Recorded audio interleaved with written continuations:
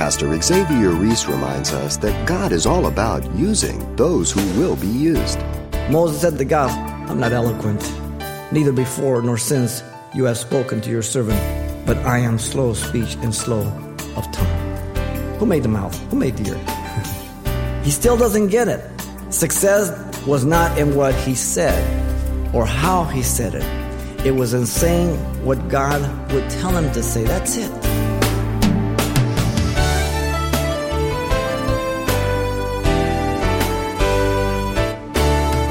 Welcome to Simple Truths, the daily half-hour study of God's Word with Xavier Reese, Senior Pastor of Calvary Chapel of Pasadena, California.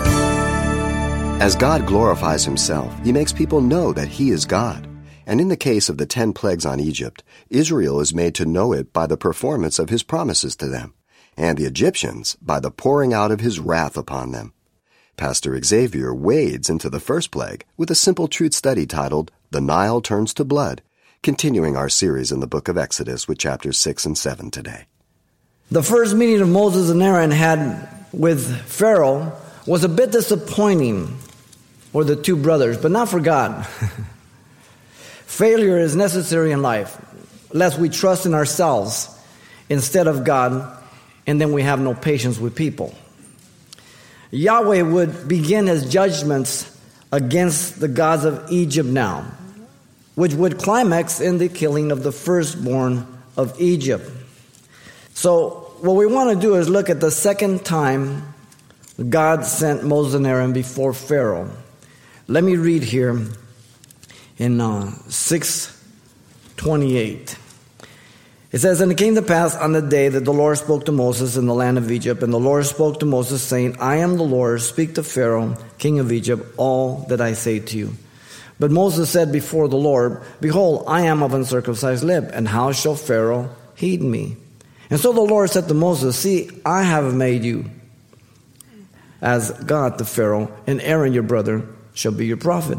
You shall speak all that I command you, and Aaron your brother shall tell Pharaoh to send the children of Israel out of the land. And I will harden Pharaoh's heart and multiply my signs and my wonders in the land of Egypt. But Pharaoh will not heed to you, so that I may lay my hand on Egypt and bring my armies, my people, the children of Israel, out of the land of Egypt by great judgment. And the Egyptians shall know that I am the Lord, when I stretch out my hand on Egypt and bring out the children of Israel from among them. And then Moses and Aaron did so just as the Lord commanded, so they did.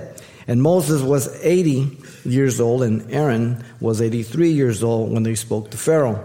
And then the Lord spoke to Moses and Aaron, saying, When Pharaoh speaks to you, saying, Show a miracle for yourselves, then you shall say to Aaron, Take your rod and cast it before Pharaoh, and it become a serpent. And so Moses and Aaron went in to Pharaoh, and they did so just as the Lord commanded. And Aaron cast down the rod before Pharaoh and before the servants, and it became a serpent. But Pharaoh also called the wise men, the the soothsayers, sorcerers. So the magicians of Egypt, they also did in like manner, like with their enchantments. For every man threw down his rod, and they became serpents. But Aaron's rod swallowed up their rods.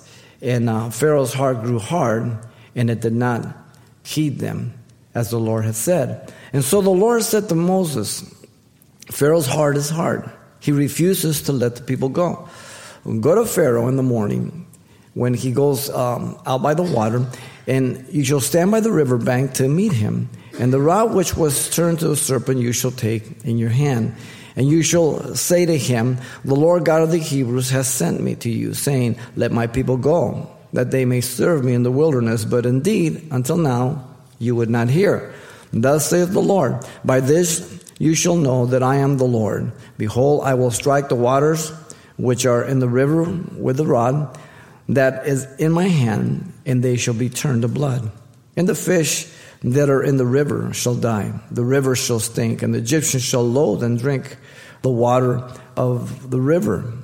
And then the Lord spoke to Moses, Say to Aaron, Take your rod and stretch it out over the rivers of Egypt, over the streams, over the rivers, the ponds, over their pools and waters, and they may become blood. And they shall be blood throughout all the land of Egypt, both buckets, wood, and pitchers of stone. And Moses and Aaron did so, just as the Lord commanded. So he lifted up the rod, struck the waters that were in the river in the sight of Pharaoh and in the sight of his servants. And all the waters that were in the river were turned to blood. The fish that were in the river died. The river stank. The Egyptians could not drink the water of the river, so there was blood throughout the land of Egypt. Then the magicians of Egypt did so with their enchantments, and Pharaoh's heart grew hard, and he did not heed them, as the Lord had said. And Pharaoh turned and went into his house, neither was his heart moved by this. And so all the Egyptians dug all around the river for water to drink, because they could not drink the water of the river. We want to look at the second time as God sends Moses and Aaron before Pharaoh. It's revealed by the following. First of all, we have the commission of Moses and Aaron to confront Pharaoh in verses 28 of chapter 6 all the way to chapter 7, verse 7. Then secondly, we have the certification of Moses and Aaron's divine credentials. That we have in chapter 7, verse 8 through 13. And then thirdly, 14 to 24 of chapter 7, the proclamation of the first judgment by Moses and Aaron that is given here. Hard hearts. God resists the proud. Remember that always. He's cracked many hard nuts. He's not intimidated by it. And so here's the commission of Moses and Aaron to confront Pharaoh. Look at verse 28 through 30. We have the objection of Moses to God. Moses just can't get over this thing. God had to get Moses back on track from the defeat attitude that he had, so that the Lord spoke to Moses here in the land of Egypt in verse 28. The seeming failure in the mind of Moses had caused him to complain against God, as we saw in chapter 5, verse 22 to 23, even blaming God. Man, your strategy has been wrong, and we are getting in trouble because I speak of your name, and you got it all wrong, having delivered the people. And there the Lord assured Moses in chapter 6, verse 1, that now he would see what he would do to Pharaoh, so that he would not only let them go, but he would drive them out of Egypt. The whole thing was, Moses, you're not the deliverer. You're only the instrument. This is the problem that men have all the time. God commanded Moses again to go to Pharaoh. God reminded Moses that he was the Lord. There it is again. I am the Lord Yahweh. If I keep that in mind all the time, every day of my life, I'm okay. If I start thinking I'm the Lord, then I start having problems. And so God told Moses to speak to Pharaoh, king of Egypt, all that he would tell him. Here's the key again, real simple. I only do and obey what God's word tells me. You understand? Not what people lay on me, but what God's word says. This is the same command given previously in chapter 6, verse 10 through 11. Not a new one. He gave the command, and there was a genealogy to tie Moses into the Levitical priesthood there. And then he returns to the command. It's the same one. Look at verse 30. God is once again told by Moses of his inability to be effective before Pharaoh. The objection of Moses was stated, behold, I am of uncircumcised lip, and how shall Pharaoh heed to me?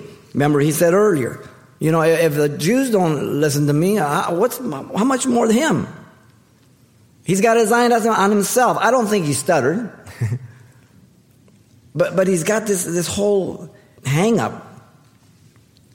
He still doesn't get it. Success was not in what he said or how he said it. It was in saying what God would tell him to say. That's it. That's all. Notice the initial call of Moses presented many objections. In chapter 3, verse 11, Moses said to God, who am I that I should go to Pharaoh and that I should bring the children of Israel out of Egypt? Remember that? And then in 3:13, Moses said to God, indeed, when I come to the children of Israel and say to them, the God of your father has sent me to you, and they say to me, what's his name? What shall I tell him? And then in chapter 4, verse 10, Moses said to the Lord, Yahweh, oh my Lord, I'm not eloquent, neither before nor since you have spoken to your servant, but I am slow of speech and slow of tongue. Who made the mouth? Who made the ear? All these excuses mean nothing. Listen to me. You can be the most stuttering person. You can be a person that has no abilities. And if God wanted to use you, it would have no problems. It would be no hardship for him. He used Balaam's jackass. I presume we qualify. The solution is declared by God in verse 1 through 5. In verse 1, God gave the distinct function of Moses and Aaron. And here's the solution. Don't miss it. Verse 1, the Lord Yahweh said to Moses, see, I have made you as God to Pharaoh.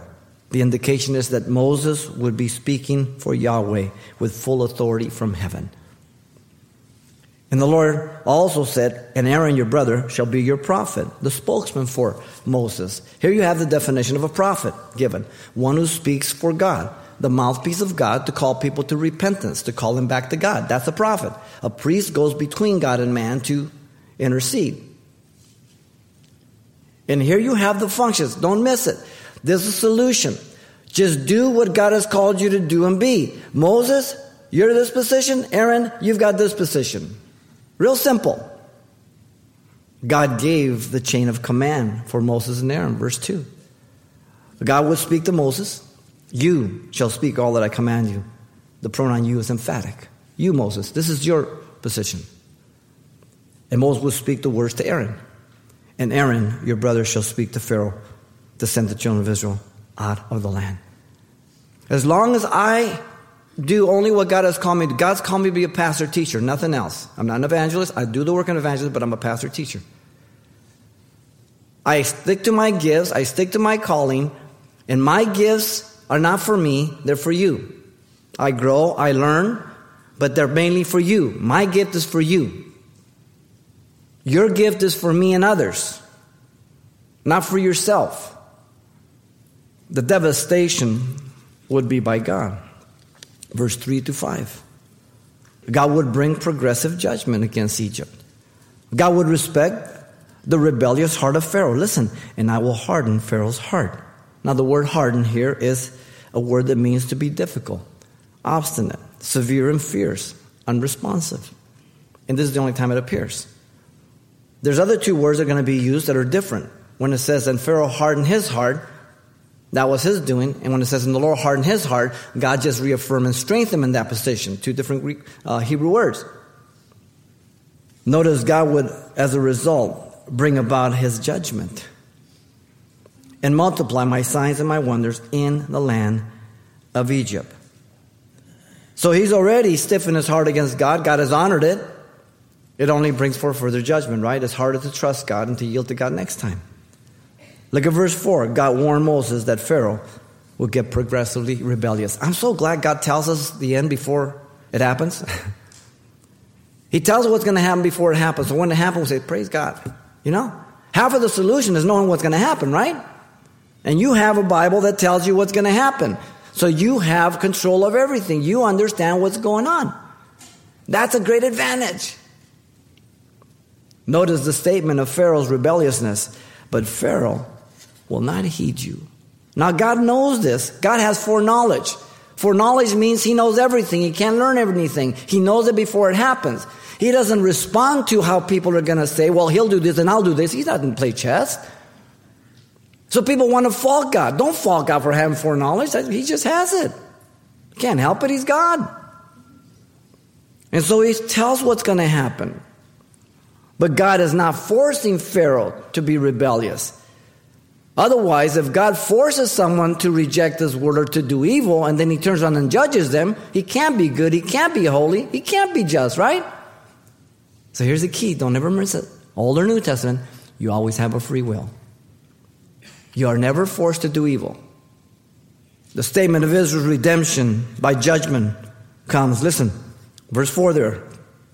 So that I may lay my hand on the Egyptians and bring my armies and my people, the children of Israel, out of the land of Egypt by great judgment. So he's telling them, he's warning. This is the same command previously given in chapter 6, verse 13. The words of God are followed by the deeds of God. Always remember that. God says he's going to do something, and then he does it. Now notice God would accomplish his purpose regarding the Egyptians in verse 5. They would no longer be in the dark as to who Yahweh was. And the Egyptians shall know that I am the Lord. This is a repeated phrase over and over again. Not who Moses or Aaron were. They would come to know through his judgment. He says, when I stretch out my hand on Egypt and bring out the children of Israel from among them. There would be 10 plagues or judgments, judging the gods of the Egyptians. All of these plagues, they were gods who they worshiped. God was going to show they were no gods at all. Notice when you come to verse 6 and 7 of chapter 7 there, God was obeyed by Moses and Aaron. The summary statement is given in verse 6 as it already happened, but it hasn't happened. This confuses people. That's just the way the Hebrew mind works. This is an Eastern book, okay? The summary statement is given prior to the event. Then Moses and Aaron did so, just as the Lord God commanded, so they did. And then in verse 7, the season age of the servants of God is stated. And Moses was 80 years old and Aaron 83 years old when they spoke before Pharaoh. 2 old guys. I guess they were in the third stage, the banana stage. You have the green, the yellow, and the spotted. I guess they couldn't be used until they got spotted, just before they made pudding out of them. You're never too old, ladies and gentlemen. You're looking for retirement from your job? That's okay, but not from the Lord. You remember Peter failed the Lord 3 times, denying him. After the resurrection, Jesus appeared to him and recommissioned him so that he would not trust himself but the Lord. And Jesus told Peter about his death when in his old age, they would lead him where he did not want to go. And as he said that, Peter looks to John and he said to Jesus, "But Lord, what about this man?" Speaking about John. And Jesus said to him, "If I will that he remain till I come, what is that to you? You follow me." In other words, don't worry about what John's going to do. Ladies and gentlemen, this is a simple principle. Don't compare yourself to anybody. You do what God has called you to be. If you're a hand, then do only the work of a hand. If you're a finger, be a finger. And it'll all work out in the kingdom of God. You understand? And after that, it says, and a saying went out that John was never going to die. Peter spread the gospel. Jesus didn't say he was never going to die. He says, what's it to you? It's none of your business. This is the error in human nature. Take your gifts, take your calling, your commission, and be faithful to the end. We must always remember that if God calls us, he will also enable us to do what he has directed us to do. The excuses that I can not do it when God has called me is a contradiction to him and his call. He calls, he enables. The objections merely reveal that I'm trusting in myself, not in God. Or sometimes I just want compliments. Oh, no, but no. It's interesting. 2 Corinthians 3, 4, and 5, Paul says, "And we have such trust through Christ towards God, not that we are sufficient of ourselves to think anything of being from ourselves, but our sufficiency is from God." Ladies and gentlemen, this principle is basic, it's simple, and it must be repeated every day of your life. We are privileged to have the Word of God, the Holy Spirit, the gifts of the Holy Spirit and the mind of Christ to enable us to do what God has called us to do. All working on behalf of the entire body. All working, yielding to the Spirit of God, the Holy Spirit. All of us being diligent to exercise the gifts to edify the body in love. All of us esteeming others better than ourselves. All submitting to one another in the fear of God, in the proper order and chain of command according to the scriptures and the church order, so that the work can be efficient. It's real simple. Peter puts it this way in 1 Peter 4:10. "As each one has received a gift," at least one gift, "minister it to one another as good stewards of the manifold grace of God." As I told you, my gift is for you. It's for your benefit. I teach the Word of God. That's what God has called me to do. And if you start complaining what God has called you to do, then you're doing something he hasn't called you to do. And so pastors are all caught up with the burnout. That's sociological, psychological. I don't read Moses was burned out. Nobody's burned out. His yoke is easy, his burden is light. If he calls you, he enables you. How about lasting now? By walking in the Spirit. By doing only what God called you to do. Not what other people want you to do. Not what you think you should do, but what God has called you to do. We serve the Lord that people might come to know the Lord. That's the whole goal. Some will come to know the Lord as Lord and Savior, and it's a joy when that happens.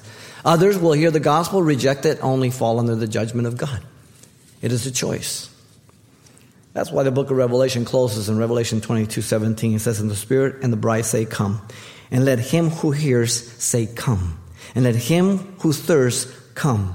Whoever desires, let him take the waters of life freely." It says, whosoever. Whoever repents can be saved. The commission of Moses and Aaron to confront Pharaoh was by God's word. Always remember that. Notice, secondly, the certification of Moses and Aaron's divine credentials is given in verse 8 to 13. In verse 8, God revealed to Moses and Aaron what Pharaoh was going to ask them.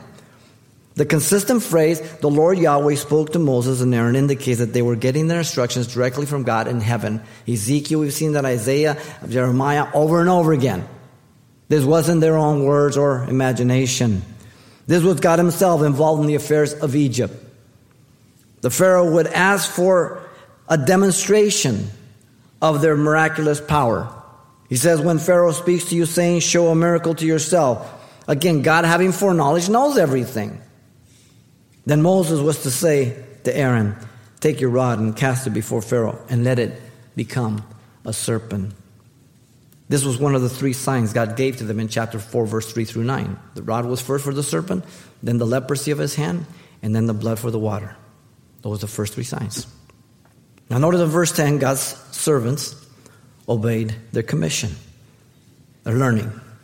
The summary statement is given again prior to the event. So Moses and Aaron went to Pharaoh, and they did so just as the Lord commanded. And then the single miracle is recorded. And Aaron cast down his rod before Pharaoh, before his servants, and it became a serpent. Now, the duplication of the first miracle signed by the sorcerers of Pharaoh then comes in verse 11 through 13. Notice in verse 11, the confidence of Pharaoh challenged God's power. This is a power encounter, ladies and gentlemen, as much as Elijah and the prophets of Baal. Some of the commentators will tell you, well, these guys were snake charmers and they're magicians and all that. Listen, the whole context is God's power and satanic power. You understand? You can only get power from one of two areas, God or Satan. The term wise man means educated in cunning, crafty, and spiritual arts. Dark side. The term sorcerer means to practice witchcraft, dealing with spells, omens, divining, astrologers, the occult arts. The term magicians means engravers or writers in the sense of education of the occultic wisdom. And so Pharaoh's wise men, notice in verse 11 at the end there, and sorcerers also did in like manner with their enchantments. They were able to replicate here the same miracle through the power of Satan. We're going to see that they're going to be able to do it one more time. And then God puts it close to it. God is in control. Pastor Xavier Reese, using Pharaoh's magicians to remind us that we do not wrestle against flesh and blood, but against principalities, powers, and rulers of the darkness of this age, but that we serve the one who always prevails, Jesus Christ.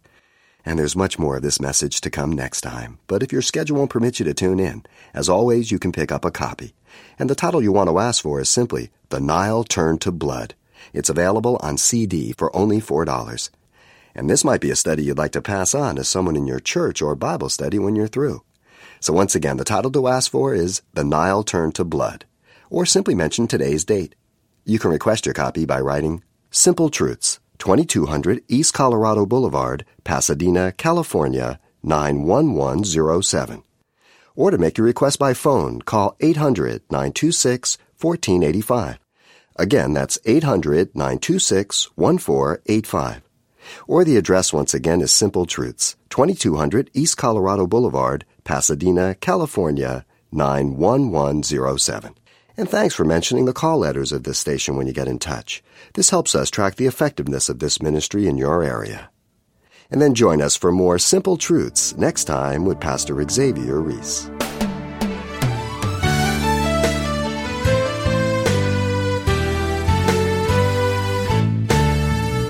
Simple Truths with Pastor Xavier Reese, a daily half-hour broadcast, is a radio ministry of Calvary Chapel of Pasadena, California. www.calvarychapelpasadena.com.